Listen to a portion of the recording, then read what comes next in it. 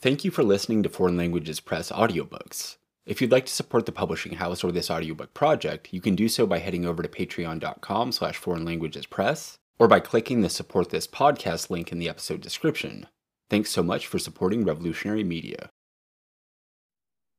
Stratégie pour la libération de la Palestine par le Front populaire pour la libération de la Palestine. Préface à l'édition en français. Pour les mouvements qui ont reçu son appel au moment de sa publication en 1969, la conception unifiée de la politique et de l'action dans la stratégie pour la libération de la Palestine implique qu'elle était bien plus qu'un document politique, la rendant toujours aussi pertinente aujourd'hui comme guide pour l'action. Ce texte formule une analyse du mouvement palestinien en tant que cause palestinienne, arabe et internationale, et une compréhension claire de l'éventail des ennemis dirigés contre le peuple palestinien, soit le sionisme, l'impérialisme, l'État israélien et la réaction arabe. C'est cela qui a motivé les mouvements internationaux engagés dans ces luttes en France, en Belgique, dans toute l'Europe et dans le monde entier, à se joindre à la cause palestinienne, souvent, mais pas seulement, avec le Front populaire de libération de la Palestine. Les révolutionnaires internationaux ont afflué dans les camps de réfugiés palestiniens au Liban pour se joindre à la cause, en ouvrant des cliniques médicales, en concevant des affiches et du matériel écrit pour leur pays d'origine, et en se joignant directement à la bataille. De même, dans la perspective du dicton de Wadi Haddad, à savoir « être derrière l'ennemi partout », les combattants palestiniens et arabes ont juré de poursuivre la bataille en Europe, dont les projets coloniaux sont responsables de la colonisation sioniste de la Palestine, de la dépossession du peuple palestinien et de l'occupation de la terre palestinienne. Haddad, né en 1927 à Safad, en Palestine, est l'un des cofondateurs du mouvement nationaliste arabe et plus tard du Front populaire de libération de la Palestine avec son collègue Georges Habash, étudiant en médecine à l'université américaine de Beyrouth. Il a été l'un des créateurs de la stratégie de lutte armée internationale du PFLP, y compris le détournement d'avions. Il ne s'agissait pas d'opérations destinées à créer la terreur par le meurtre et les blessures, mais à bouleverser le cadre dans lequel les opprimés sont constamment vulnérables à toutes les formes d'attaque, de dépossession et de destruction, alors que l'oppresseur est capable de s'asseoir confortablement sans crainte. Ils ont en outre indiqué que la révolution palestinienne pourrait matériellement amener la bataille au cœur de l'impérialisme, car il était déjà clair que l'impérialisme pouvait faire tomber sa puissance militaire sur le peuple palestinien. C'était une époque de lutte naissante au niveau mondial. L'Algérie avait vaincu le colonialisme français et le Vietnam était en train de vaincre l'impérialisme français puis américain. En France, en Belgique et ailleurs en Europe, les révolutionnaires étaient prêts à porter cette bataille dans les rues de leur pays, tandis que les révolutionnaires arabes se joignaient à eux pour faire de même. Les révolutionnaires internationaux qui se sont joints à la lutte palestinienne n'étaient pas seulement européens. Patrick Arguello était un Nicaraguayen américain et un membre du Front sandiniste qui s'est joint à Leila Khaled pour détourner un vol d'El Al. L'armée rouge japonaise considérait son implication dans la lutte armée palestinienne comme faisant partie intégrante de ses efforts pour construire un mouvement révolutionnaire au Japon. Les mouvements palestiniens et arabes ont combattu ensemble, de Bahreïn à Oman, du Maroc à la Palestine occupée, pour la libération arabe. La stratégie pour la libération de la Palestine reste un document essentiel aujourd'hui. Malgré les vastes changements d'alignement international, la domination de l'impérialisme et la tentative de créer un monde unipolaire, l'analyse et la compréhension de la lutte pour la Palestine, présentée dans la Stratégie, sont tout aussi pointues et pertinentes qu'elles l'étaient au moment de sa publication. C'est cette analyse et la réalité matérielle qu'elle reflète qui ont amené dans chaque grand rassemblement anti-impérialiste dans le monde les drapeaux palestiniens et la cause palestinienne. C'est en outre la raison pour laquelle la normalisation avec Israël et l'effacement de la décentralisation de la cause palestinienne sont placés au centre de toute initiative arabe réactionnaire soutenue par l'impérialisme. Les actions internationales du PFLP ont été conçues pour intervenir et perturber l'équilibre des pouvoirs et la force économique entre les mains des puissances impérialistes américaines, israéliennes et européennes. Malgré leur caractère dramatique, elles n'étaient pas de nature individuelle, mais exprimaient plutôt une organisation révolutionnaire collective avec un cadre et des revendications politiques et sociales claires. Cette même organisation guidait également la lutte révolutionnaire à l'intérieur et aux frontières de la Palestine, l'organisation de masse et les mouvements politiques. Si nombre des organisations révolutionnaires qui ont été le fer de lance de cette lutte ont été soumises à une répression vicieuse et à des attaques d'État, les leçons de leur histoire et le potentiel qu'elles recèlent pour une organisation et une lutte renouvelée en France, en Belgique et ailleurs, restent vitaux. Le cas de Georges Ibrahim Abdallah en est un exemple paradigmatique. Ce combattant communiste libanais pour la Palestine est emprisonné en France depuis plus de 36 ans. Abdallah, un citoyen libanais du village de Koubayat, est le plus ancien prisonnier politique en Europe. En tant que jeune enseignant au Liban, il s'est engagé dès son plus jeune âge dans une activité politique pour soutenir les réfugiés palestiniens et leur lutte pour la libération et le retour dans leur patrie, la Palestine. Il a rejoint le Front populaire de libération de la Palestine dans les camps de réfugiés au Liban et a combattu dans les rangs du PFLP contre l'invasion israélienne du Liban en 1978. En tant que communiste et internationaliste engagé, Georges Abdallah considérait la lutte arabe de libération du sionisme et de l'impérialisme comme une partie centrale de la lutte internationale des travailleurs pour la libération du capitalisme. Il a été l'un des cofondateurs de la fraction armée révolutionnaire libanaise, FARL, formée pour lutter contre les attaques impérialistes américaines, françaises, israéliennes et autres contre le Liban. En France, ancien colonisateur du Liban, la FLA a poursuivi la lutte entamée au Liban contre l'invasion israélienne et les organisations militaires d'extrême droite soutenues par les puissances impérialistes. Les opérations du FARL visaient les responsables militaires américains et israéliens qui planifiaient et dirigeaient l'invasion et le bombardement du Liban.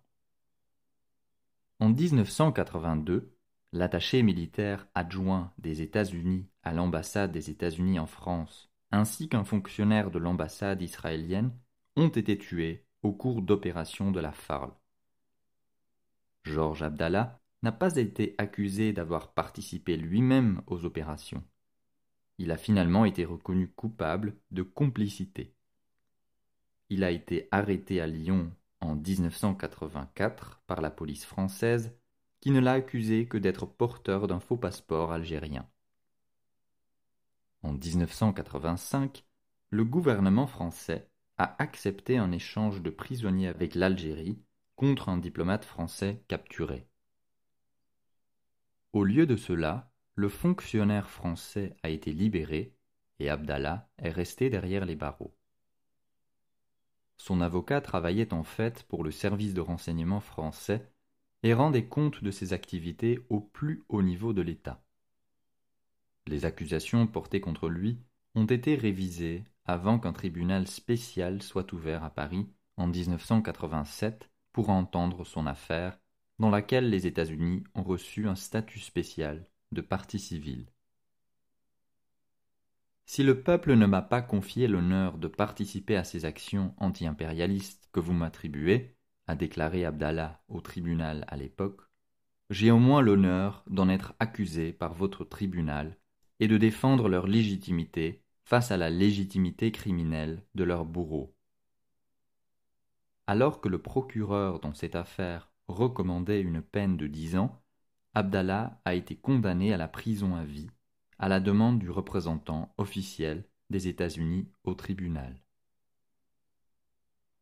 En vertu du droit français, Abdallah a accès à la libération conditionnelle depuis 1999, mais l'État lui a refusé celle-ci à plusieurs reprises, de même qu'un renvoi dans son pays natal, où il reste une figure héroïque pour plusieurs générations de Libanais. Entre 2004 et 2020, 9 demandes de libération ont été rejetées. En 2012, sa libération et son expulsion vers le Liban ont été approuvées par le tribunal, mais elles ont été bloquées par l'action conjointe des puissances impérialistes françaises et américaines. La secrétaire d'État américaine Hillary Clinton a elle-même appelé le ministre français des Affaires étrangères pour exiger qu'Abdallah reste derrière les barreaux, et le ministre de l'Intérieur, Manuel Valls, a refusé de signer l'ordre d'expulsion. Derrière les barreaux, Georges Abdallah a maintenu son engagement dans la lutte révolutionnaire et la cause palestinienne.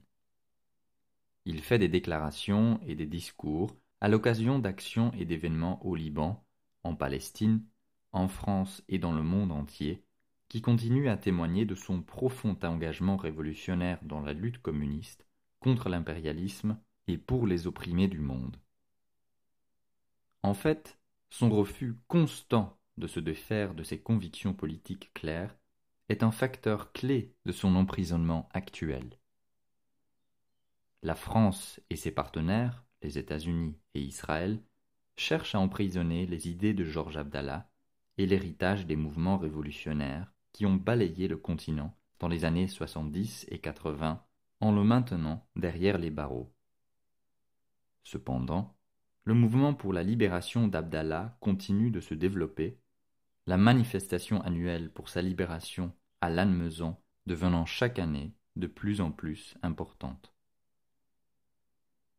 Il continue à appliquer l'analyse de la stratégie pour la libération de la Palestine et à exprimer son engagement dans la résistance et l'anti-impérialisme, restant un leader dans les mouvements palestiniens, arabes et internationaux, même de sa prison française, et refusant de troquer son engagement contre sa liberté. Il s'est joint aux multiples grèves de la faim des prisonniers politiques palestiniens dans les prisons israéliennes depuis sa prison de Lannemezan et, conformément à ses engagements internationalistes, il a rejoint les luttes des prisonniers politiques et des grévistes de la faim en Turquie, en Grèce, au Maroc et aux Philippines. Pour les mouvements qui descendent aujourd'hui dans la rue en France et en Belgique pour lutter contre le racisme, la violence policière, l'exploitation, l'impérialisme et l'injustice sous toutes ses formes, le leadership de Georges Abdallah, l'héritage de ses camarades et l'analyse de la stratégie pour la libération de la Palestine restent essentiels. La récupération de cet héritage dans la pratique n'est pas seulement une option, mais une nécessité qui situe fermement la lutte palestinienne parmi les mouvements internationalistes qui ont uni les révolutionnaires d'Europe et de la région arabe dans les années 70 et 80 pour combattre le colonialisme, l'impérialisme et le capitalisme. Quelles que soient les tactiques que les révolutionnaires adoptent aujourd'hui dans leur lutte de libération, ces analyses et ces leçons sont vitales pour les combattants d'aujourd'hui qui cherchent à comprendre, à organiser, à résister et à obtenir la victoire. Des camarades du Front populaire de libération de la Palestine, mars 2021. Préface à la nouvelle édition de 2017 de Foreign Languages Press. La stratégie pour la libération de la Palestine est en même temps un document historique et un programme politique vivant destiné au Front populaire pour la libération de la Palestine. Publié pour la première fois en 1969, à l'époque du deuxième congrès du Front, ce document expose les concepts fondamentaux et l'analyse du FPLP en rapport avec la colonisation de la Palestine, les forces de la Révolution et les forces déployées contre le peuple palestinien. De plus, la seconde section de la stratégie met en exergue la vision organisationnelle et le programme du Front. En arabe, en fait, ce document est connu en tant que stratégie politique et organisationnelle du Front. Toutefois, son titre en français, Stratégie pour la libération de la Palestine, révèle clairement ce que ce document propose. Une vision, une analyse et un savoir dans le but de guider les tâches du mouvement palestinien de libération nationale, en œuvrant pour la liberté, le retour et la libération. Depuis la publication originale de ce document, un demi-siècle s'est écoulé. Durant ce temps, bien des développements et changements historiques ont eu lieu. Le document contient des références à un camp socialiste mondial et à l'Union soviétique qui ne reflètent plus notre réalité actuelle. Bien d'autres changements ont eu lieu également, dont certains viennent souligner avec netteté l'analyse présentée dans cette publication. Le processus des négociations et de l'arrangement politique qui a débuté avec Madrid et Oslo et qui a abouti à la mise en place de l'autorité palestinienne dans le but de représenter certains secteurs de la classe capitaliste palestinienne, tout en sapant le mouvement palestinien de libération nationale, y compris en s'engageant dans la coordination sécuritaire avec l'occupation israélienne contre la résistance palestinienne, ce processus n'est plus ni moins qu'un coup de poignard dans le dos de la révolution palestinienne. Le développement de l'autorité palestinienne et son rôle reflètent très bien l'analyse originellement présentée ici dans le chapitre « La bourgeoisie palestinienne ». Tout le trajet d'Oslo et le rôle de l'autorité palestinienne ont servi à créer un cadre institutionnel pour une capitale palestinienne agissant en sous-traitant de l'occupation israélienne, tout en détournant la cause palestinienne d'une voie de résistance et de révolution pour la mener sur la route futile des négociations. Aujourd'hui, le Front populaire pour la libération de la Palestine continue à maintenir la position représentée dans ce document, ainsi que par des dirigeants comme Abu Ali Mustafa, tué en 2001 par un missile de fabrication américaine lancé par Israël et qui avait traversé la fenêtre de son bureau à Ramallah. La libération, pas de négociation. Ce document reflète aussi l'étroite relation entre le Front au moment de sa création et les mouvements anticoloniaux et révolutionnaires du monde entier. Il tire son inspiration des écrits de Mao Tse-tung, de l'expérience de la révolution chinoise et, plus près de nous, en 1969, de la lutte du peuple vietnamien pour sa libération, pour son unité et pour le socialisme. L'étroite relation reflétée ici avec d'autres mouvements révolutionnaires et de libération nationale n'a cessé d'être une réalité forte dans ses principes et dans sa pratique tout au long de l'histoire du FPLP. Depuis l'époque des années 70 et 80, quand les combattants des mouvements de libération africains, asiatiques, arabes et latino-américains rejoignaient en même temps les rangs du front, mais s'entraînaient aussi pour leur propre lutte dans les camps palestiniens au Liban, jusqu'aux luttes communes en cours actuellement contre nos ennemis communs, dans une confrontation contre l'impérialisme, le sionisme et le capitalisme. En outre, l'analyse des régimes réactionnaires arabes est restée exceptionnellement pertinente à ce jour. Alors que les rôles des régimes spécifiques s'est modifié, à remarquer par exemple le rôle de l'accord de Camp David dans le glissement de l'Égypte vers la normalisation et la réaction, l'analyse présentée dans le présent document continue de guider les relations du front avec des puissances comme l'Arabie saoudite, profondément impétrée dans l'impérialisme américain, et qui joue un rôle destructeur en Palestine et dans l'ensemble de la région. 2017 est une année particulièrement significative pour une nouvelle publication de ce document, puisqu'elle marque une série d'anniversaires qui ne font que répéter l'importance de l'analyse présentée ici. Elle marque les 100 ans de la déclaration Balfour et de la colonisation britannique de la Palestine, en mettant en exergue la centralité du rôle impérialiste dans la colonisation de la Palestine jusqu'à ce jour, colonisation dans laquelle les puissances impérialistes mondiales, particulièrement les États-Unis, sont les principaux alliés stratégiques du régime sioniste.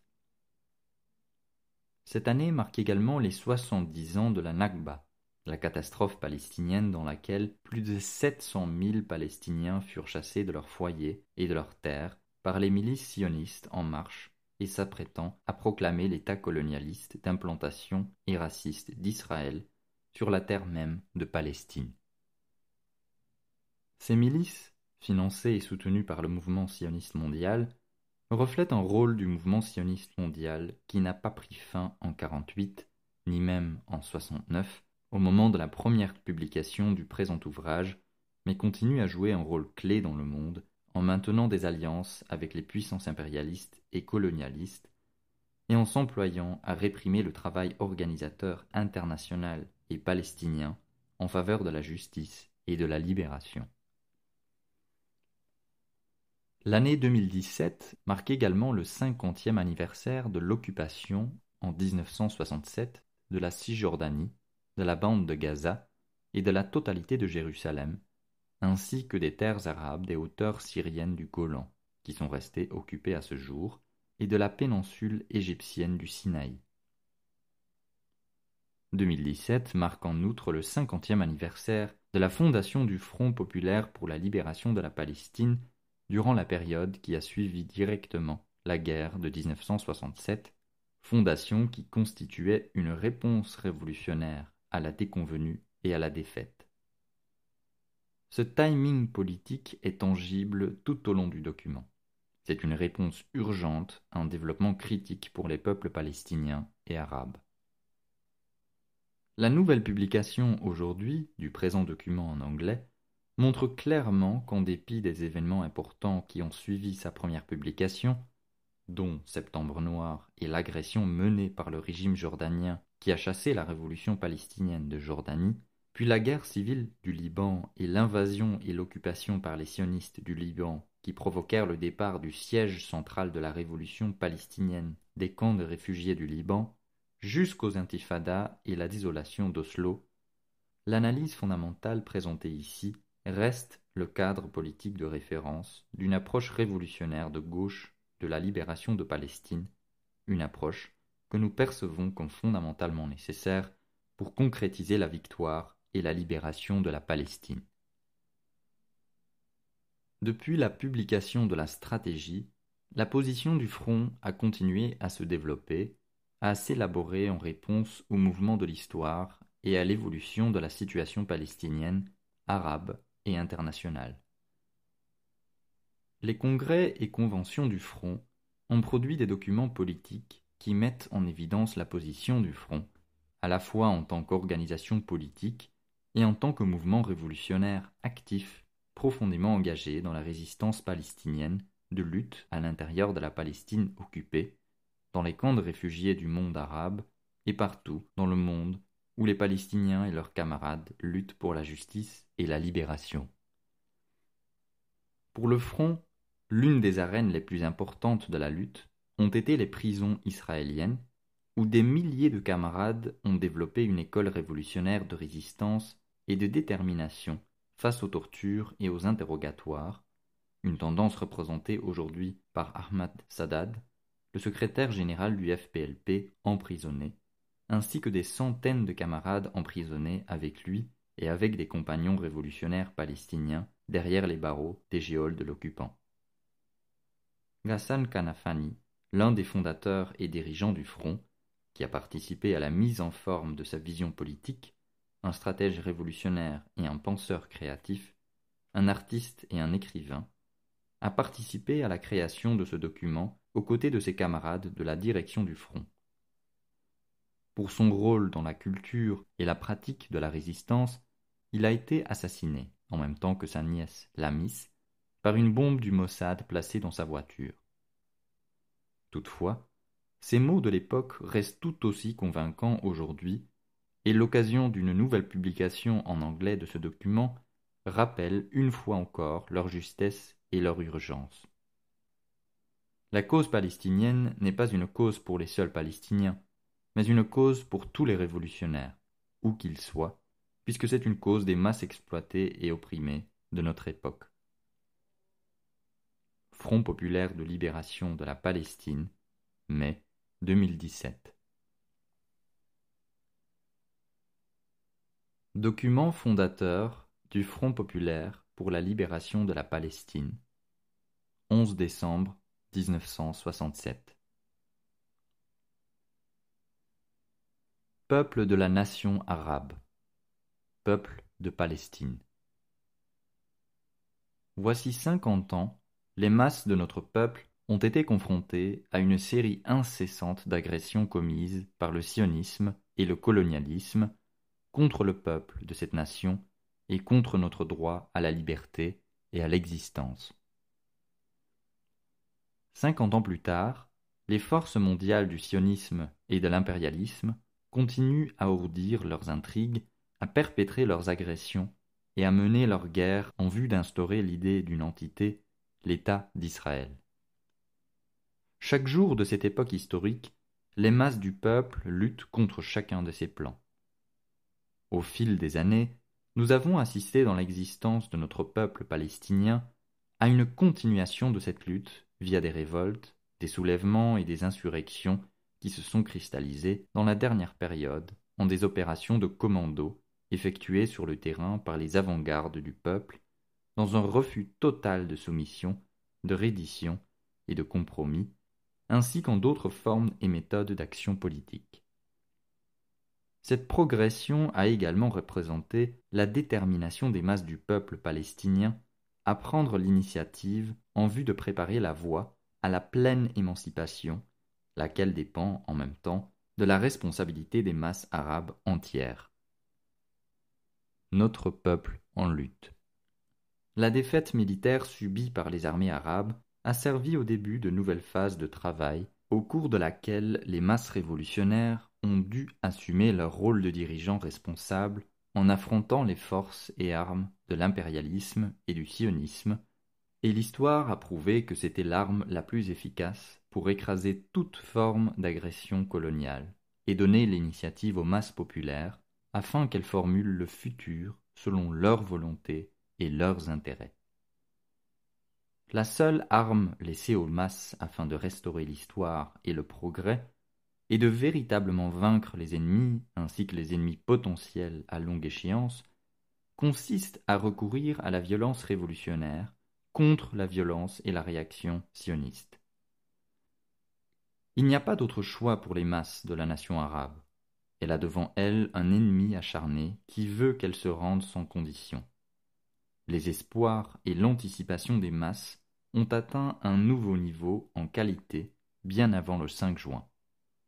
Elles sont conscientes de la nature de la situation et les conditions objectives ont mûri à un point qui nous permet de brandir le mot d'ordre de la lutte populaire armée et de le mettre en pratique jusqu'à la victoire au cours d'une longue bataille prolongée, une victoire qui devra être concrétisée à travers la volonté et les aspirations des masses. Les masses entières de notre peuple palestinien vivent aujourd'hui pour la première fois depuis la catastrophe de 1948 sur un territoire palestinien complètement occupé, affrontant de face un ennemi rapace, et nous devons désormais relever ce défi et le mener à sa conclusion, sinon, il nous faut accepter, par notre reddition, les ambitions de l'ennemi et l'humiliation quotidienne de notre peuple et les fortunes absorbées de nos existences. Les déportations et la dispersion des 20 dernières années ont créé une circonstance dans laquelle nous devons affronter les envahisseurs sionistes. Le sort de notre peuple, de notre cause et de chaque être humain en Palestine compte sur notre détermination palestinienne à vouloir combattre les envahisseurs afin de sauvegarder notre dignité ainsi que nos terres et nos droits. le peuple palestinien déporté dans les camps de déportation et d'isolement, les laboureurs de nos terres incendiées, et les pauvres qui étaient si déterminés dans nos villes et villages et qui sont maintenant relégués dans les camps de la misère. Par le biais de votre valeur et de votre résistance en affrontant l'ennemi, un mot d'ordre est primordial et il est répété quotidiennement. Il n'y a que la résistance armée, et il n'y a pas de vie pour nous sur notre terre occupée, sauf la vie de la lutte armée populaire au service de nos objectifs et du combat quotidien. La résistance armée est la seule méthode efficace que doivent utiliser les masses populaires en affrontant l'ennemi sioniste, tous ses intérêts et sa présence. Les masses sont l'autorité, le guide et la direction de la résistance à partir de laquelle la victoire se concrétisera en fin de compte.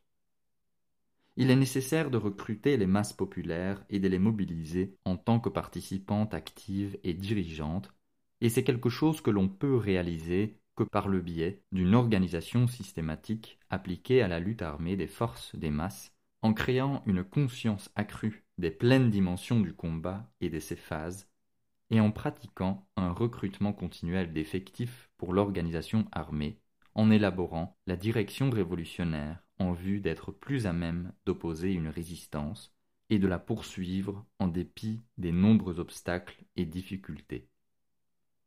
Par conséquent, afin d'unir les forces et les énergies des masses palestiniennes en territoire occupé, nous avons organisé une rencontre de grand format avec les organisations palestiniennes suivantes: les héros du retour, les escouades du Front palestinien de libération, l'organisation du martyr Abdul Latif Shrour, l'organisation du martyr Qassam, l'organisation du martyr Abdul Qader al-Husseini, le Front national pour la libération de la Palestine, l'organisation de la jeunesse pour la vengeance, et plusieurs autres groupes palestiniens sur les territoires mêmes.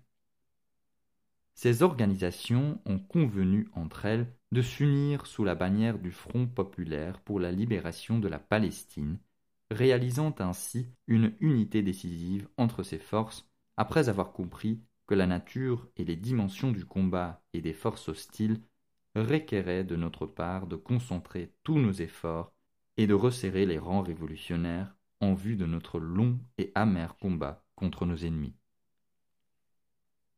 Le Front populaire pour la libération de la Palestine, lancé et dirigé par un noyau de révolutionnaires, est en même temps ouvert à toutes les forces et organisations palestiniennes pour qu'elles se rencontrent au sein d'un large front révolutionnaire national dans le but de réaliser une unité nationale entre toutes les factions engagées dans la lutte armée. L'unité de tous les combattants de la liberté est une nécessité réelle pour notre peuple, puisque le combat sera long et cruel, et qu'une rupture sera intolérable dans les rangs du mouvement national. Par conséquent, le Front populaire est entièrement voué à cette exigence parce qu'il a été constitué sur cette base même. Aujourd'hui, nos masses franchissent vaillamment les portes de la lutte armée et nous croyons en la direction des masses dans cette même lutte armée, assumant leur valeur comme seule garantie de fermeté dans ce combat et son escalade jusqu'au niveau de la révolution palestinienne, dans toutes ses dimensions et tout son contenu. Notre peuple combattant. Le seul langage que l'ennemi comprend est celui de la violence révolutionnaire.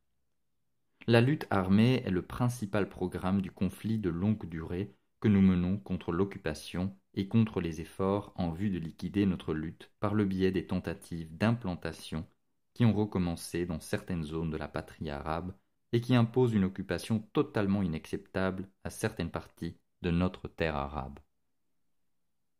Nous combattons l'ennemi dans chaque parcelle de terre foulée par les pieds de ses soldats. Telle est notre approche historique. C'est là où nous irons jusqu'au moment où nous en serons arrivés à un stade où nous ouvrirons un front plus large contre l'ennemi et où nous pourrons transformer notre terre en un enfer de feu pour les envahisseurs.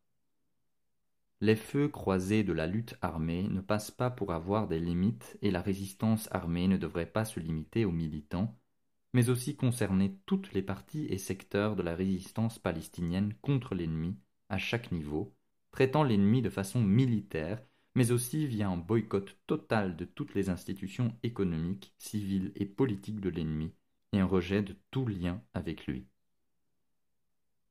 Le mot d'ordre de nos masses doit être la résistance jusqu'à la victoire, enracinée dans le cœur avec nos pieds bien plantés sur le sol en guise d'engagement profond envers notre terre.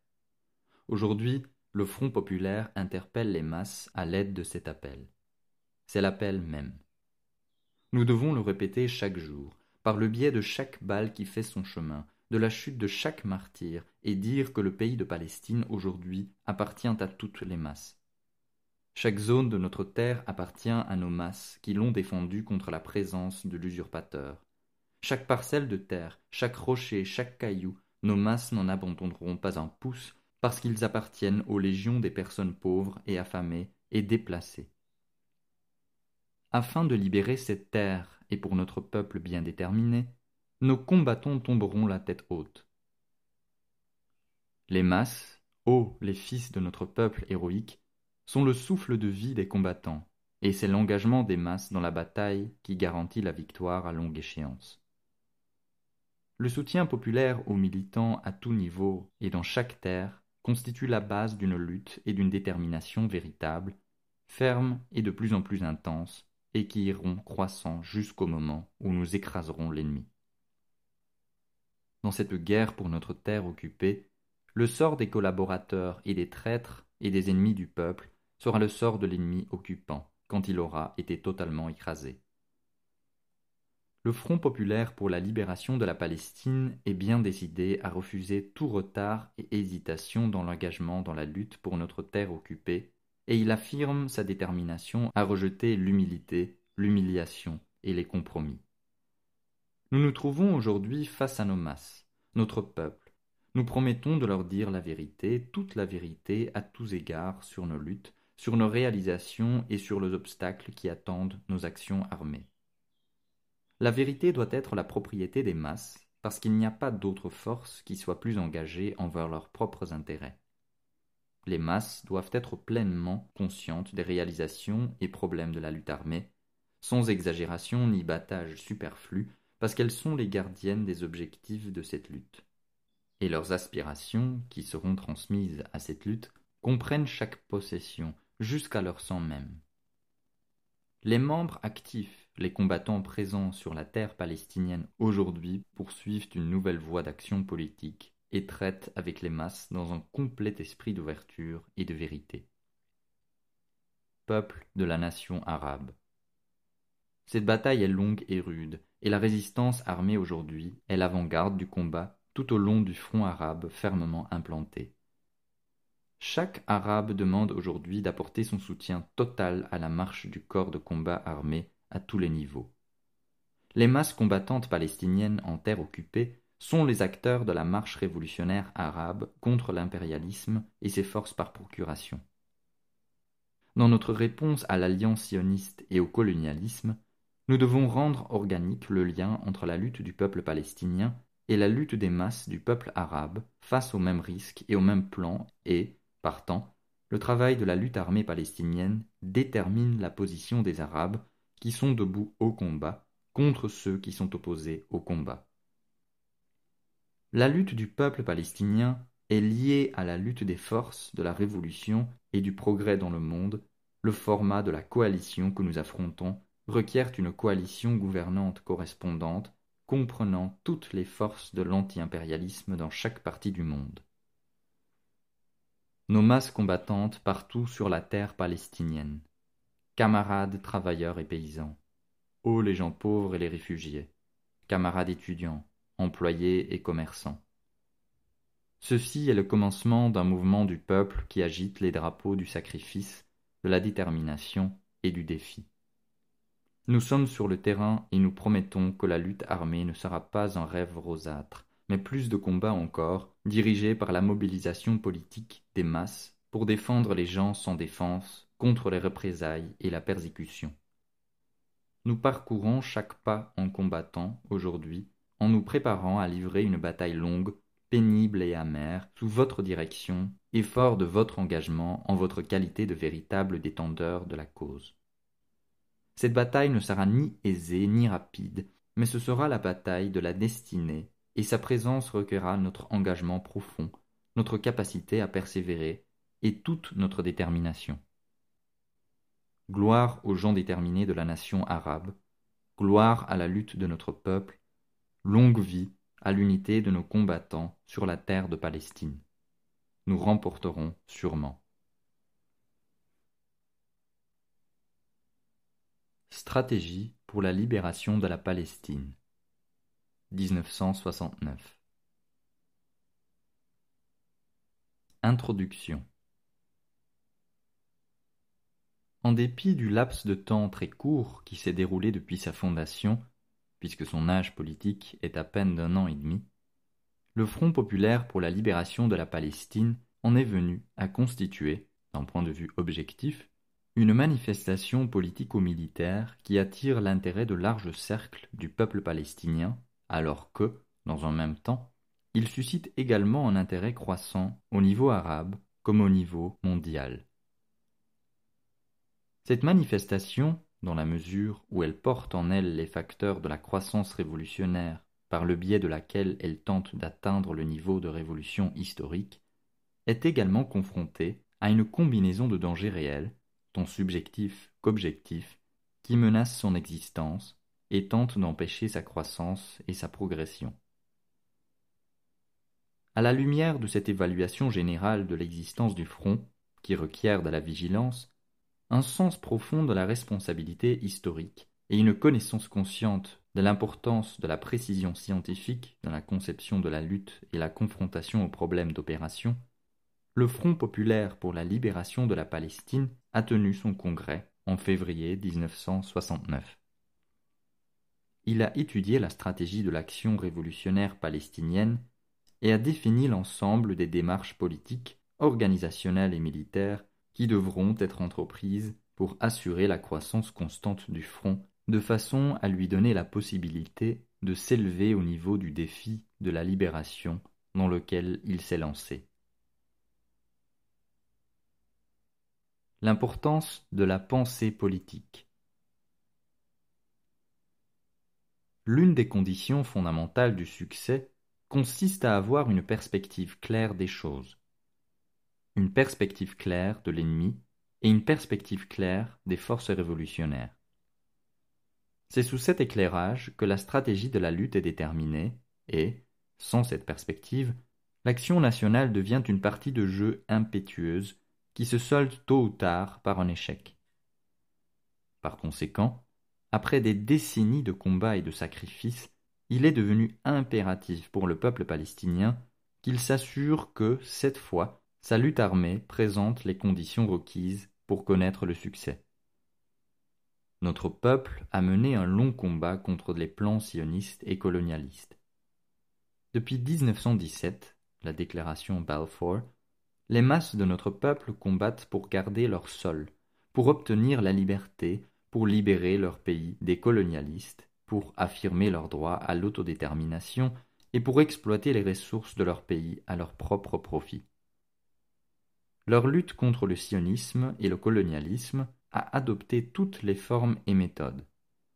En 1936, notre peuple a pris les armes pour défendre ses terres, ses maisons, sa liberté et le droit de bâtir son avenir, sacrifiant des milliers de martyrs et supportant toutes sortes de sacrifices. Au cœur de cette période de l'histoire, la lutte armée de notre peuple a créé un état de conscience de masse pas moindre que celui avec lequel nos masses se rallient autour d'une action de commando aujourd'hui. Néanmoins, en dépit de tous les sacrifices, de la longue liste de martyrs dont le nombre a dépassé celui des martyrs d'aujourd'hui lors d'actions de commando, en dépit de la prise d'armes et de l'enthousiasme des masses, notre peuple, même à ce jour, n'a toujours pas triomphé. La plupart des nôtres vivent toujours dans les conditions misérables de camps et sous le joug de l'occupation. Par conséquent, pour nous assurer du succès de la lutte, il ne nous suffit pas de prendre les armes. Certaines révolutions armées dans l'histoire se sont terminées par une victoire, mais d'autres se sont soldées par un échec. Il nous incombe de faire face aux faits avec une mentalité scientifique franche, courageuse et révolutionnaire. Une perspective claire des choses et des forces réelles prenant part à la lutte mène au succès, alors que l'impétuosité et la spontanéité mènent à l'échec. Ceci montre clairement l'importance d'une pensée politique scientifique qui guide la révolution et planifie sa stratégie. La pensée politique révolutionnaire n'est pas une idée abstraite suspendue dans un vide, ni un luxe de l'esprit, ni non plus un passe-temps individuel pour personnes instruites, et que nous pouvons, si nous le souhaitons, laisser de côté comme un objet de luxe dont nous n'avons nul besoin. La pensée politique révolutionnaire est une pensée claire grâce à laquelle les masses sont capables de comprendre leur ennemi, ses points faibles ou forts et les forces qui le soutiennent et s'allient avec lui. De même, les masses devraient comprendre leurs propres forces, les forces de la révolution. Comment mobiliser, comment surmonter les points forts de l'ennemi et tirer davantage de sa faiblesse, et comprendre par le biais de quelle organisation, de quelle mobilisation, de quel programme politique et militaire elles peuvent accroître leurs forces jusqu'au moment où elles écraseront l'ennemi et engrangeront la victoire. C'est cette pensée politique révolutionnaire qui explique aux masses de notre peuple les raisons de leur échec jusqu'à présent dans leur confrontation avec l'ennemi. Pourquoi leur révolte armée de 36 et leurs tentatives d'avant 36 ont échoué, de même que les raisons de la défaite de 1967, ainsi que la vérité à propos de l'alliance hostile contre laquelle ils mènent la guerre, et avec quelle contre-alliance ils peuvent lui faire face et selon quelle méthode. Tout ceci devrait être traduit dans un langage clair que les masses pourront comprendre. C'est via cette compréhension qu'elles obtiennent une perspective claire de la bataille et de ses dimensions, forces et armes, de sorte que leur réflexion émerge comme une force autour de laquelle elles sont unies, avec une seule et même perspective de la bataille et une seule stratégie. Pour nous, la pensée politique signifie une vision claire de la bataille qui se présente devant nous, et c'est pourquoi nous insistons sur l'importance et le sérieux de cette question. Qu'est-ce que cela signifie de se battre sans pensée politique? Cela signifie se battre d'une façon qui manque de planification, tomber dans des erreurs sans comprendre à quel point elles sont sérieuses ou sans savoir comment les traiter, improviser des positions politiques qui ne s'appuient pas sur un point de vue clair. Quand des positions politiques sont improvisées, il existe habituellement une multiplicité de positions, ce qui signifie une dispersion des forces, avec le résultat que les forces révolutionnaires de notre peuple se retrouvent dispersées le long de nombreuses voies, au lieu de converger toutes en une seule voie en tant que force solide unique. Nous voulons mettre en garde contre le danger qu'il y a de prendre cette question à la légère. Il y a parmi nos combattants et dans nos bases une tendance qui confond pensée politique révolutionnaire et débauche politique telle qu'elle est représentée par certaines forces politiques et dirigeants politiques. Cette tendance confond la pensée politique révolutionnaire et les méthodes politiques désuètes utilisées par le mouvement national palestinien avant la stratégie de la lutte armée. De même, cette tendance confond la pensée politique et les sophistications compliquées de certains intellectuels quand ils discutent de questions concernant la révolution. Par conséquent, la tendance en question essaye de dédaigner ou de faire peu de cas de la pensée politique et il devient par conséquent nécessaire pour nous, ici, d'accomplir une opération de correction radicale. C'est la pensée politique révolutionnaire qui dénonce la débauche politique, qui renforce notre conviction dans la lutte armée et qui révèle au public la sophistication stupide qui complique les problèmes de la révolution au lieu de servir sa cause. Pour assumer ce rôle révolutionnaire, la pensée politique doit 1. Être scientifique, 2. La plus claire possible de façon à être à portée des masses, et 3. Aller au-delà des généralités et pénétrer le plus profondément possible dans la stratégie et la tactique de la bataille afin de guider les combattants quand ils sont confrontés à leurs problèmes. Quand la pensée révolutionnaire remplit ces conditions, elle devient l'arme la plus efficace qui soit aux mains des masses, les mettant en mesure de consolider leurs forces et d'avoir une vision parfaitement claire de la bataille avec toutes les forces en action et de la position de chacune de ces forces depuis le début de la Révolution jusqu'à son terme conclusif. Qui sont nos ennemis? Première partie. Dans son article « Analyse des classes de la société chinoise » de mars 1926, Mao Tse-tung écrit « Qui sont nos ennemis? Qui sont nos amis ?» C'est une question de première importance pour la Révolution. La raison fondamentale pour laquelle toutes les luttes révolutionnaires précédentes en Chine ont réalisé si peu de choses réside en ce qu'elles ne sont pas unies à leurs amis réels, afin de s'en prendre à leurs véritables ennemis. Un parti révolutionnaire est le guide des masses, et aucune révolution ne connaîtra jamais le succès si le parti révolutionnaire disperse ces masses. Pour garantir un succès définitif de notre révolution et de ne pas disperser les masses, nous devons être attentifs à nous unir à nos véritables amis afin de nous en prendre à nos véritables ennemis. Nous devons réaliser une analyse générale du statut économique des diverses classes de la société chinoise et de leurs attitudes respectives à l'égard de la Révolution. Qui, dès lors, sont nos ennemis? La pensée politique qui sous-tend toute révolution commence en posant cette question et en y répondant. Admettons-le, les masses de notre peuple palestinien n'y ont pas encore répondu de façon claire, spécifique et conclusive. Sans une définition claire de l'ennemi, une vision claire de la bataille devient impossible.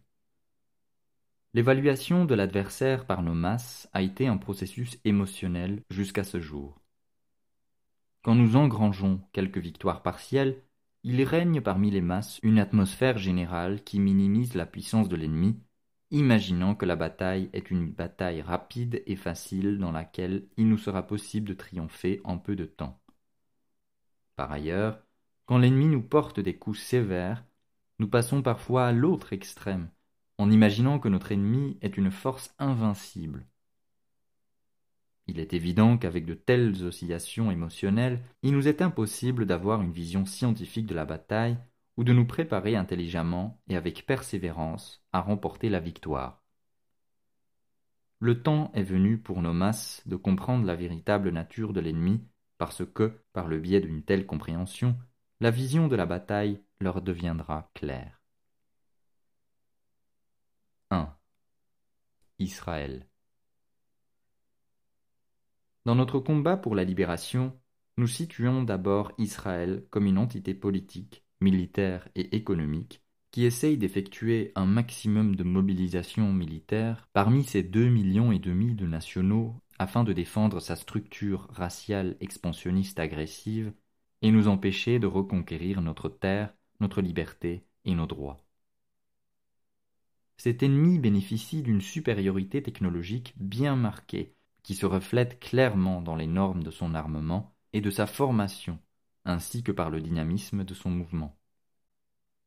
Il bénéficie aussi d'une grande capacité de mobilisation résultant de son sentiment qu'il est occupé à mener un combat de vie et de mort et que, par conséquent, il n'a pas d'autre alternative que de se défendre jusqu'à son dernier souffle.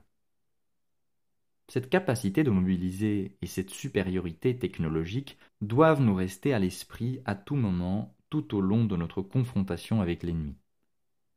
Ce n'est pas un hasard si, jusqu'à présent, nous avons perdu toutes nos batailles contre cet ennemi, et ce serait une grave erreur que de conférer une explication partielle ou peu rigoureuse à nos défaites.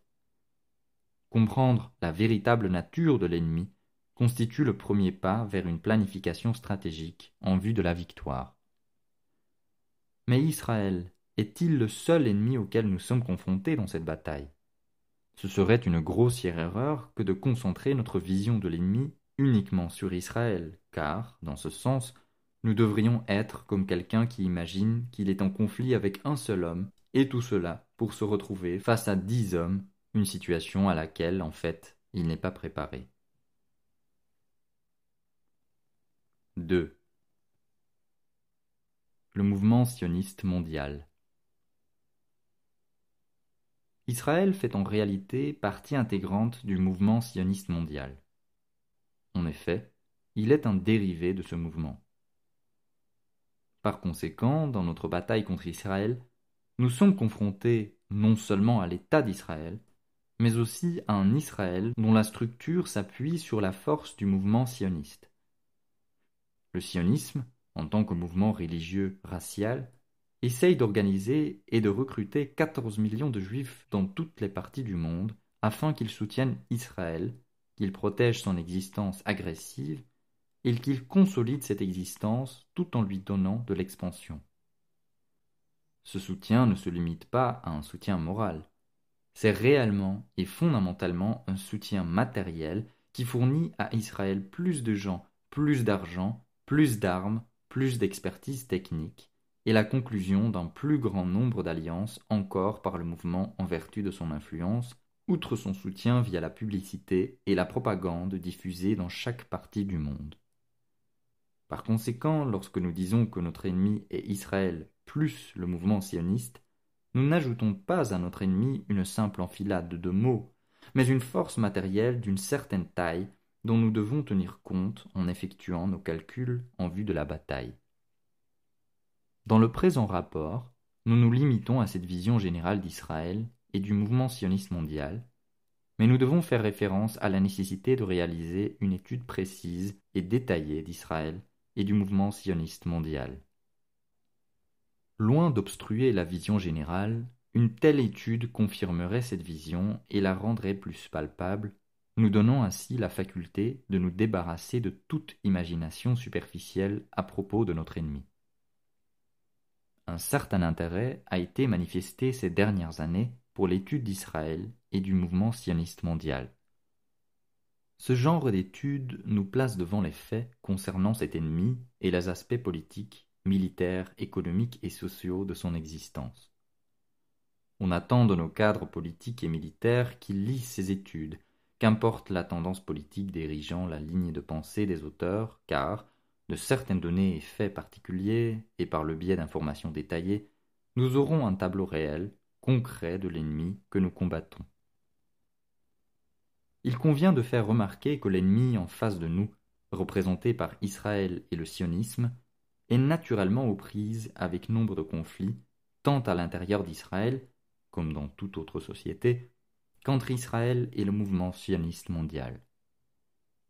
Ces conflits doivent constituer pour nous un sujet d'étude et de recherche à tout moment.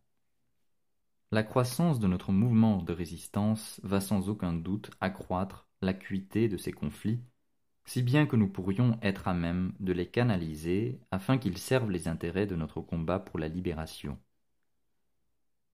En ce qui concerne ce combat à venir, ces contradictions n'ont pas atteint un degré qui entrave la pleine concentration et consolidation qui a lieu en Israël même et au sein du mouvement sioniste mondial.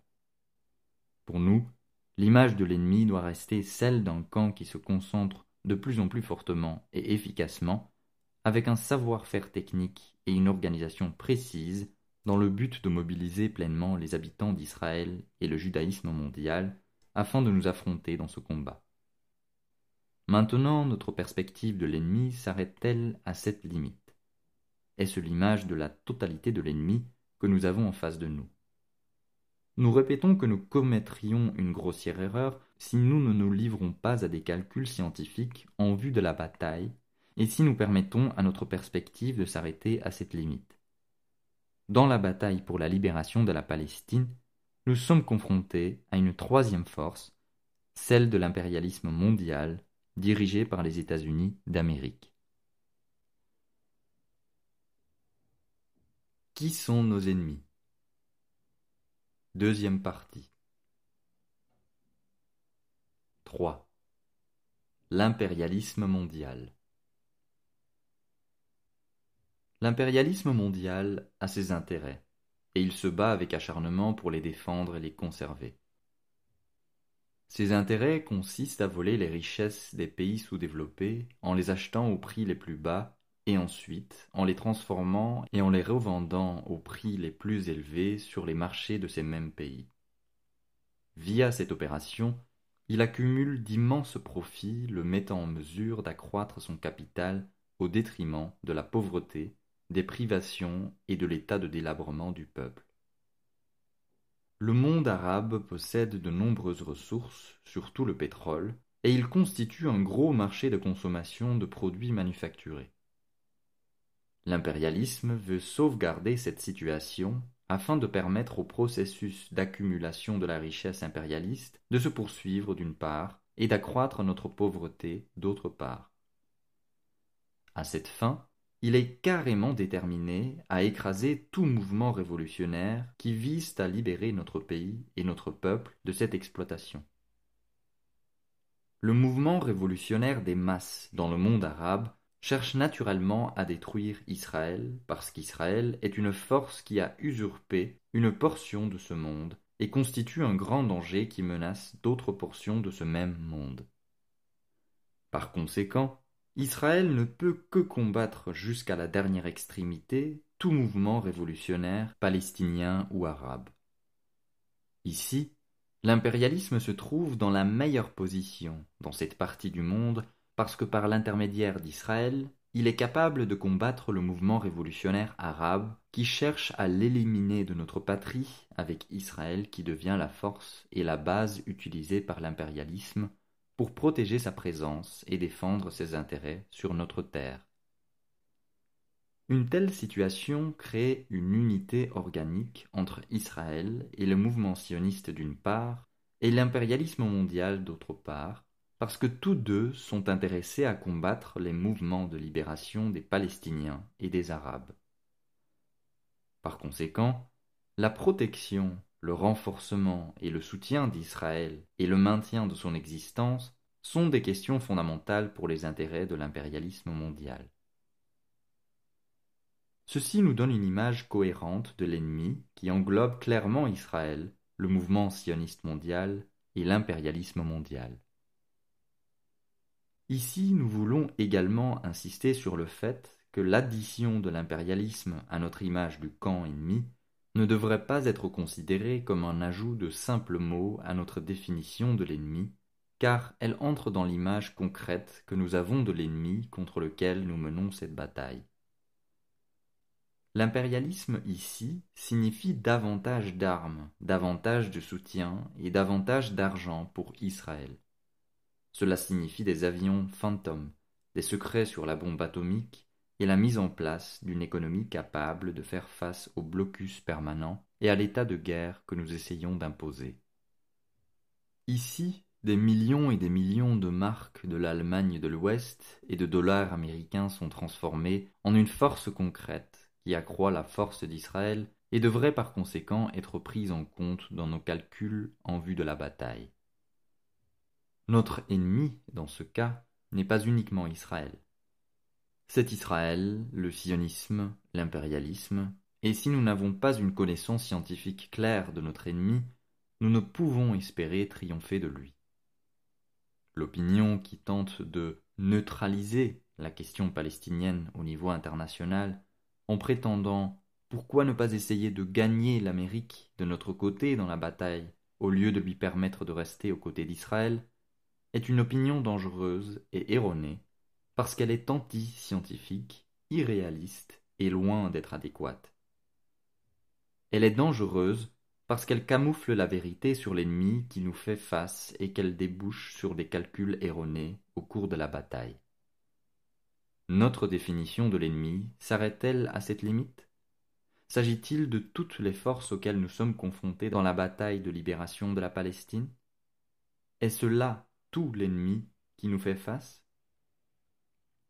Il est une quatrième force qui se tient substantiellement du côté du camp ennemi et que nous devons considérer et définir clairement. 4. La réaction arabe représentée par le féodalisme et le capitalisme. Le capitalisme arabe, dont les intérêts sont représentés et défendus par les régimes réactionnaires du monde arabe, ne constitue pas une unité capitaliste indépendante, et il est par conséquent incapable d'assumer des positions politiques indépendantes. En réalité, ce capitalisme représente des branches faibles du capitalisme mondial, lesquelles sont interconnectées avec lui, tout en constituant une partie intégrante. Les millionnaires du monde arabe, dont les marchands, les banquiers, les seigneurs féodaux, les propriétaires d'immenses domaines, les rois, les émirs et les cheikhes, ont en fait acquis leurs millions par la vertu de leur coopération avec le capitalisme mondial. Ils ont amassé cette richesse parce qu'ils sont les agents commerciaux des marchandises produites par le capital étranger ou les actionnaires secondaires de l'establishment bancaire ou des compagnies d'assurance de l'étranger, où ils sont les cheikhes, les émirs et les rois à la tête de régimes qui défendent et protègent les intérêts coloniaux et qui exercent une répression sur tout mouvement visant à libérer notre économie de cette influence exploitrice. Par conséquent, ils ne peuvent garder leurs millions à moins que notre pays ne reste un marché pour les marchandises et investissements étrangers et que les colonialistes ne continuent à piller notre pétrole et nos autres ressources parce que c'est la seule façon qui les rend capables d'acquérir et de garder leurs millions. Cela signifie que, dans une véritable bataille de libération menée par les masses pour détruire l'influence impérialiste dans notre patrie, la réaction arabe ne peut qu'être aux côtés de ses propres intérêts, dont la continuation dépend de la persistance de l'impérialisme et, par conséquent, elle ne peut prendre le parti des masses. Ces forces réactionnaires arabes, et en particulier celles qui sont intelligentes, peuvent en apparence soutenir des mouvements nationaux superficiels dans l'intention de les utiliser pour régler, à leur propre avantage, certains de leurs conflits secondaires avec Israël ou avec l'impérialisme mondial, mais, en fin de compte, ils sont inévitablement opposés à tout mouvement de libération nationale qui vise à déraciner le colonialisme de notre sol et à construire une économie indépendante qui servira les intérêts des masses au lieu de rallier les lignes du petit nombre qui représentent ces forces réactionnaires. La croissance du mouvement révolutionnaire de masse signifie, en relation avec ces forces, la croissance de l'autorité du peuple qui agit pour détruire l'autorité de ces forces. Par conséquent, quel que soit le degré atteint par leur conflit avec Israël et l'impérialisme, elles sont à tout moment conscientes de ce que leur principal conflit est celui qui les oppose au mouvement des masses qui cherchent la destruction complète de leurs intérêts et autorités. La classification de la réaction arabe en tant que l'une des forces de l'ennemi est d'une extrême importance, parce que l'incapacité de reconnaître ce fait signifie l'incapacité d'avoir une vision claire de ce que nous avons en face de nous. Dans la pratique réelle, cela signifie l'incapacité de prendre en compte les bases et forces réelles en faveur du camp ennemi qui vivent parmi nous et qui sont capables de jouer un rôle de diversion en déguisant les faits de la bataille aux yeux des masses et qui, quand se présentera l'opportunité, prendront la révolution au dépourvu et lui porteront un coup qui aboutira à sa défaite. Tel est alors le camp de l'ennemi auquel nous sommes réellement confrontés dans notre bataille pour la libération de la Palestine. Nous ne pouvons remporter cette bataille sans une vision claire de toutes les parties de ce camp. À la lumière de la définition de ces parties et de notre perception des connexions qui les lient, il devient clair que notre ennemi le plus fort, notre véritable et principal ennemi, est l'impérialisme mondial, que la réaction arabe n'est que l'un de ses dérivés, et que la puissance d'Israël réside dans le fait qu'il est une des bases de l'impérialisme mondial, lequel lui fournit toutes les sources de pouvoir et le convertit ainsi en une grande force militaire nantie de la supériorité technologique et de l'économie qui lui permet de survivre en dépit des conditions sous lesquelles elle vit.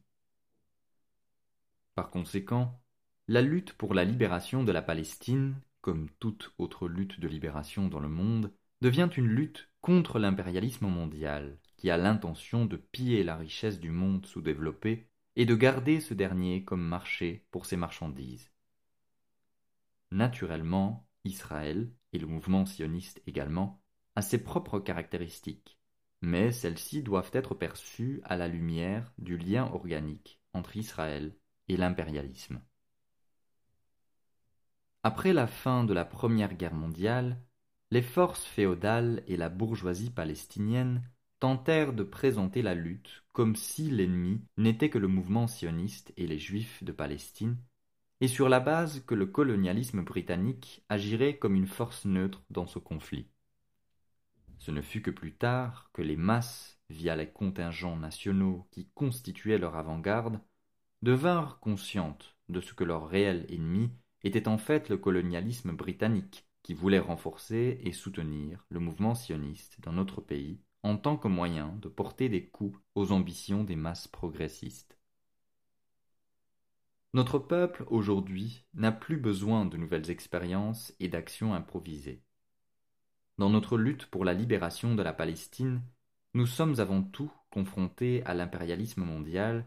Notre combat est dirigé fondamentalement contre lui, contre Israël qui agit comme sa base, et contre les forces réactionnaires qui sont ses alliés.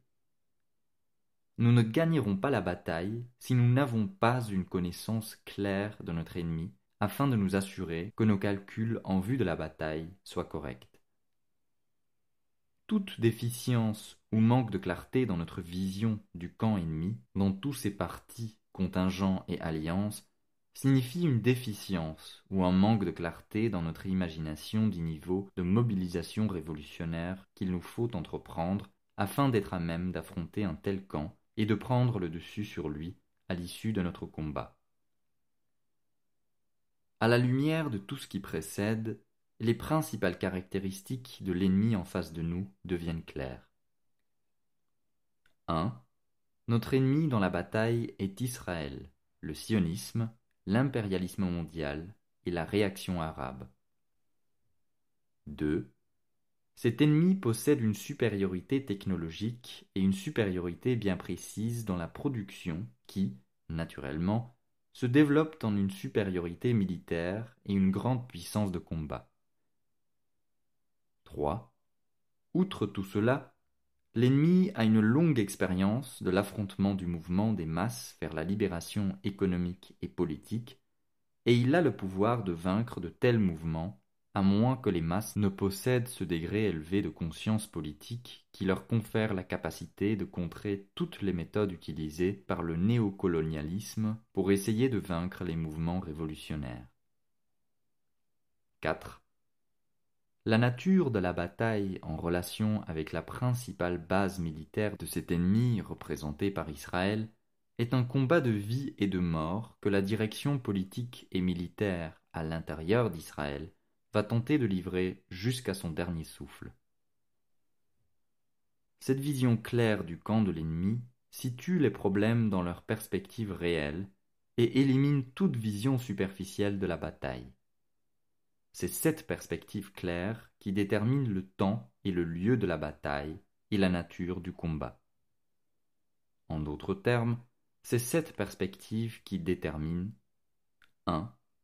L'importance de la théorie révolutionnaire et de la pensée politique révolutionnaire qui est capable de mobiliser toutes les forces révolutionnaires en vue d'affronter l'ennemi, de tenir bon dans cette confrontation et de déjouer toutes les mesures ennemies visant à contrecarrer et saper l'action révolutionnaire. 2. La puissante organisation politique qui est l'avant-garde des forces de la Révolution dans la lutte, armée d'une détermination plus forte à gagner que la détermination de l'ennemi à défendre son existence et ses intérêts jusqu'au dernier souffle. 3. La nature et la taille des alliances révolutionnaires qui doivent être recrutées pour affronter la totalité du camp ennemi. 4. Le cours de la lutte armée prenant la forme d'une guerre de guérilla d'abord et se développant en direction d'une guerre prolongée de libération populaire qui assurera le triomphe final sur la supériorité technologique et militaire de l'ennemi. C'est la nature de l'ennemi qui détermine la nature de la confrontation, et c'est ici que réside le danger de tout regard superficiel ou non scientifique sur le camp ennemi et ses principales caractéristiques. Les forces de la Révolution. Qui sont nos amis, les forces de la révolution. Quelles sont les forces de la révolution au niveau palestinien? Il est essentiel de définir les forces de la révolution au niveau palestinien selon un angle de classe. Affirmer que le peuple palestinien, avec toutes ses classes, se trouve dans la même situation révolutionnaire par rapport à Israël, et que toutes les classes du peuple palestinien ont la même capacité révolutionnaire parce qu'elles sont sans territoire et qu'elles vivent en dehors de leur pays, serait irréaliste et non scientifique. Une telle prise de position serait correcte si le peuple palestinien tout entier avait vécu les mêmes conditions matérielles d'existence. En fait, les Palestiniens ne vivent pas tous dans les mêmes conditions, mais plutôt dans des conditions de vie différentes, et c'est un fait que scientifiquement nous ne pouvons ignorer. Par conséquent, il est nécessaire de s'arrêter sur ces conditions différentes et sur les situations différentes qu'elles engendrent. Il est vrai que des nombres importants de la population palestinienne ont été chassés de leur pays en 1948 et se sont trouvés dans des conditions presque identiques de privation de logement. Il est vrai également que le reste du peuple palestinien qui est resté a été de tout temps menacé du même sort. Toutefois, ces 20 dernières années, les Palestiniens se sont fixés dans certaines conditions de classe bien précises, de sorte qu'il serait erroné de dire que toute la population palestinienne est privée de territoire ou qu'elle est entièrement révolutionnaire. Au cours des 20 dernières années, certains intérêts de classe bien définis sont apparus et sont devenus la base de l'apparition de certaines situations. La bourgeoisie en est venue à avoir ses propres intérêts et elle est par conséquent soucieuse de la stabilité et de la continuation de ces conditions de classe préférentielles. Par conséquent, dans notre définition des forces de la révolution au niveau palestinien, nous devons débuter par un angle de classe. Une pensée de droite chez les Palestiniens et les Arabes tente d'éliminer ou de diluer le point de vue de classe des choses, et il est donc nécessaire de venir à bout de toutes ces tentatives. Il y a, par exemple, l'allégation selon laquelle l'image de classe chez les Palestiniens, ainsi que dans les pays sous-développés, n'est pas aussi cristallisée qu'elle ne l'est dans les communautés capitalistes avancées, et que, par conséquent, c'est une erreur que de traiter la question des classes dans de telles communautés de la même façon que dans d'autres pays. Une autre opinion prétend que, depuis que nous en sommes au stade de la libération nationale, nous ne pouvons envisager une lutte de classe qui ne serait justifiée qu'au stade de la révolution socialiste. Par conséquent, au stade de la libération nationale, une lutte de classe signifierait que le conflit entre les classes du peuple prendrait la préséance sur le conflit entre le peuple entier et les colonialistes étrangers. Une pensée de droite ajoute ici qu'Israël représente un type spécifique de colonialisme menaçant l'existence de toutes les classes du peuple palestinien. Donc la question n'est pas ici une question de classe, mais de lutte entre la présence sioniste et la présence palestinienne arabe, ce qui signifie que toutes les classes du peuple palestinien et du peuple arabe se trouvent plongées au milieu d'un conflit majeur. Permettre à cette tendance de la pensée politique de suivre son cours sans l'aborder scientifiquement et la réfuter aboutirait à une perte totale, à une occultation du point de vue des vraies forces de classe révolutionnaire qui constituent le pivot de la révolution.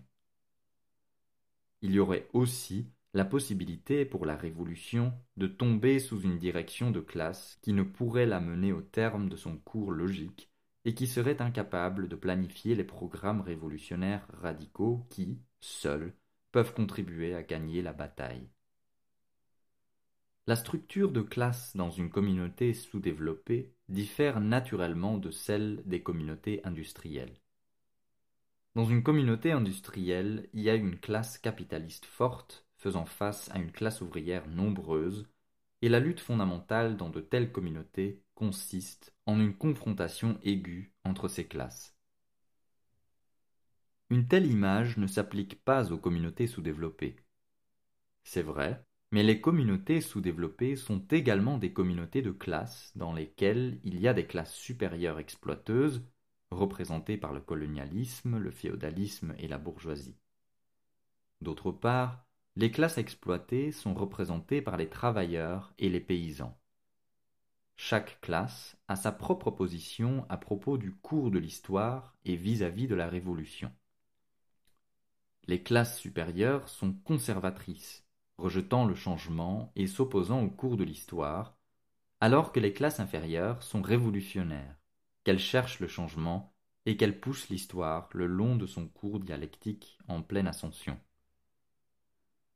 Par conséquent, la discussion autour de la nature particulière des communautés sous-développées est scientifique dans la mesure où elle se penche scientifiquement sur la nature particulière de la situation des classes dans ces communautés et sa différenciation de la situation des classes dans les communautés avancées.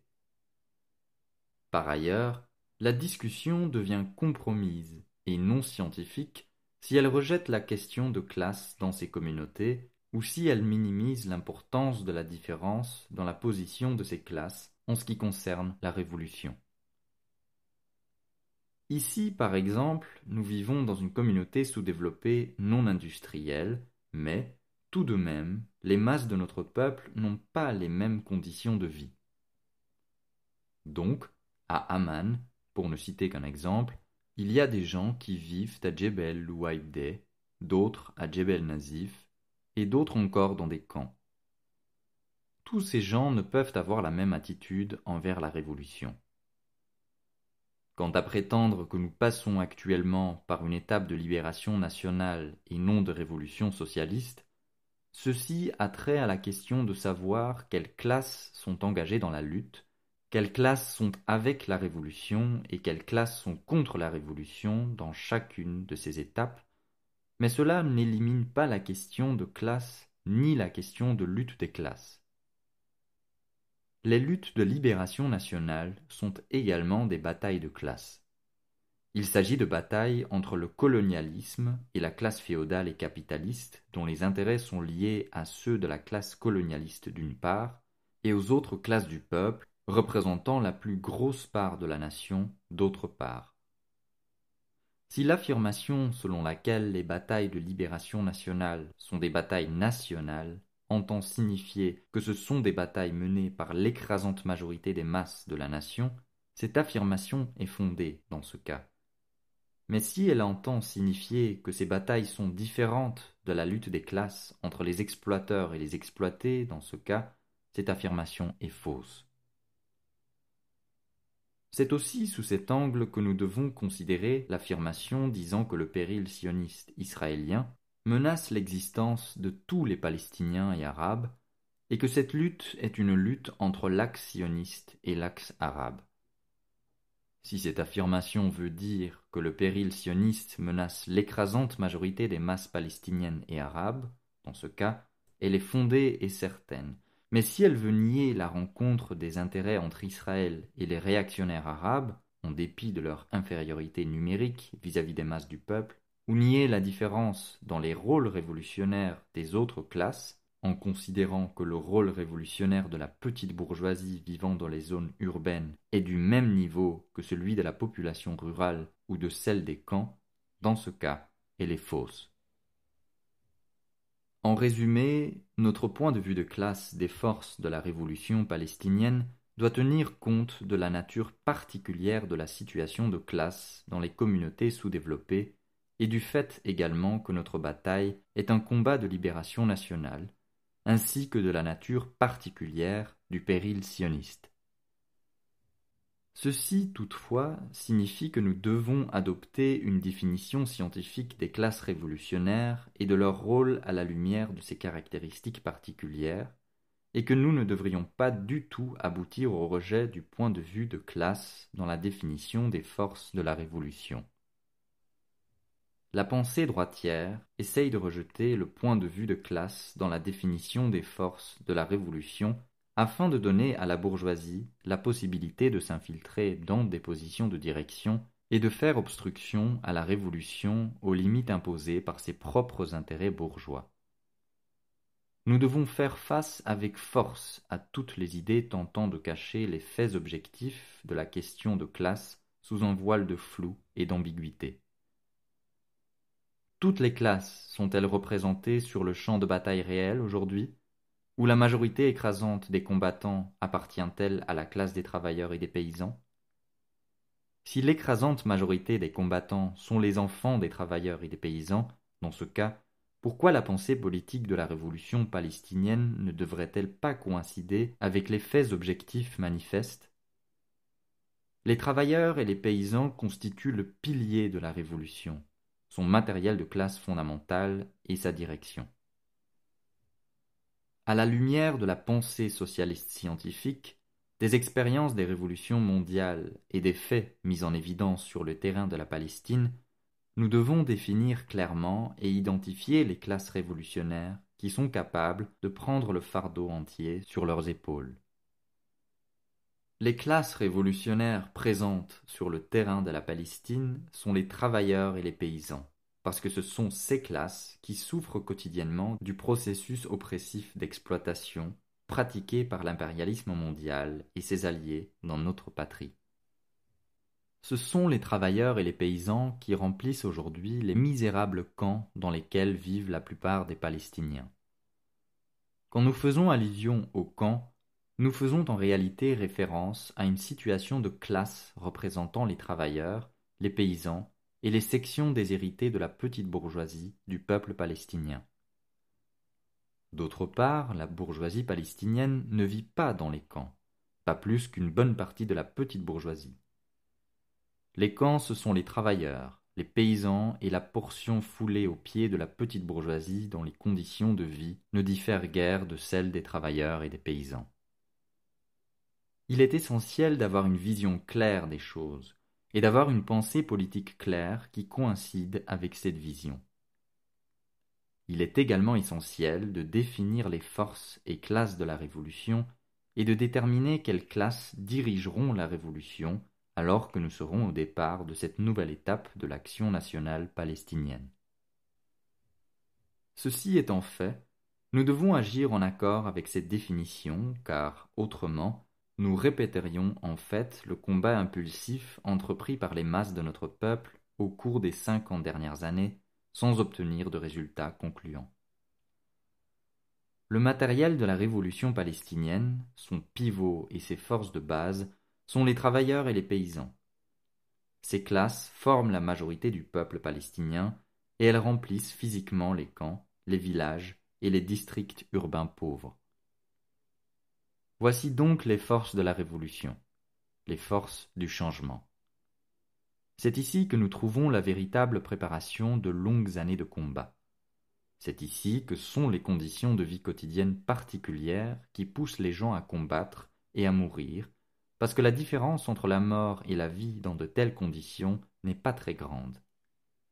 C'est en partant de cette objectivité que nous sommes en mesure de définir la marque distinctive entre le combat sans succès de notre peuple au cours des 50 dernières années et de cette nouvelle étape de notre lutte, de tirer une ligne de démarcation entre la clarté et le flou et de déterminer ainsi la grande différence qu'il y a entre une marche révolutionnaire qui se termine par une victoire et une marche hésitante, peu décidée, qui se solde par un échec. Quand nous nous serons adressés aux travailleurs et aux paysans, les habitants des camps, des villages et des districts urbains pauvres, et que nous les aurons armés de conscience politique, de moyens d'organisation et de combat, nous aurons créé la base matérielle solide d'une révolution de libération historique. C'est l'émergence d'une telle colonne vertébrale révolutionnaire et solide qui nous mettra en mesure de conclure des alliances de classe qui bénéficieront à la révolution sans l'exposer à des vacillements, à des déviations ou à la défaite.